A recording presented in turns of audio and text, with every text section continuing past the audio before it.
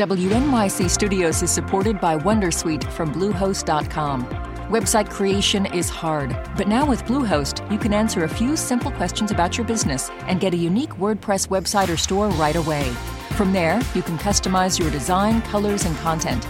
And Bluehost automatically helps you get found in search engines like Google and Bing.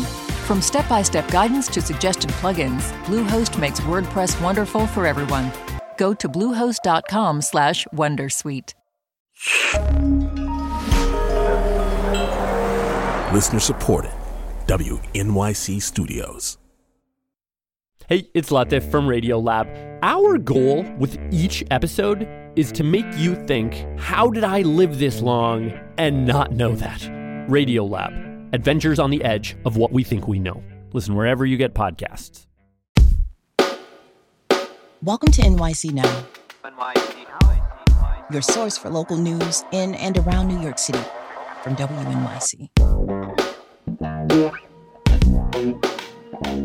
Here's the morning headlines from Michael Hill.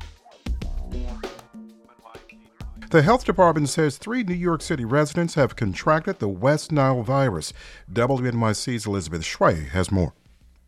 2 are from Queens and 1's from Manhattan. All were hospitalized and 2 have already been discharged.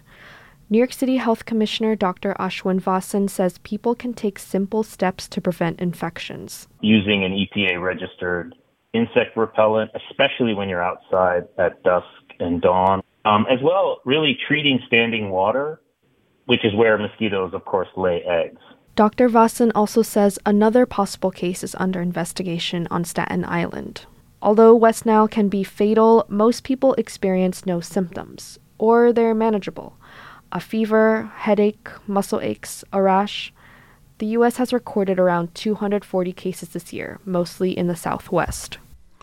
More than 59,000 asylum seekers are staying in New York City's shelters, but a new report argues taxpayers could save $3 billion a year if the city instead gave rental vouchers to migrants. The report comes from the New York Immigration Coalition and WIN, a homeless shelter provider. It notes the cost of keeping a family in a hotel or emergency shelter for one day is more than 5 times what it costs to cover an apartment rental. WIN President Christine Quinn says the city needs to help asylum seekers find stability. If we are going to remain New York, we have to have an open door and an open heart to folks who are in need. A spokesperson for Mayor Adams says the administration will review the findings.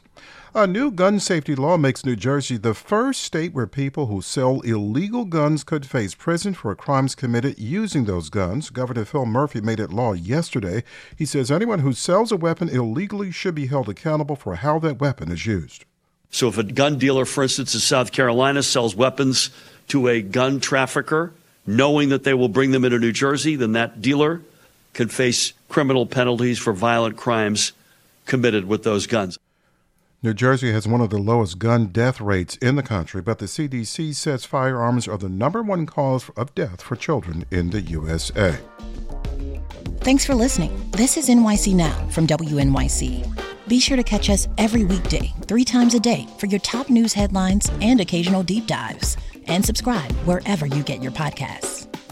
See you this afternoon.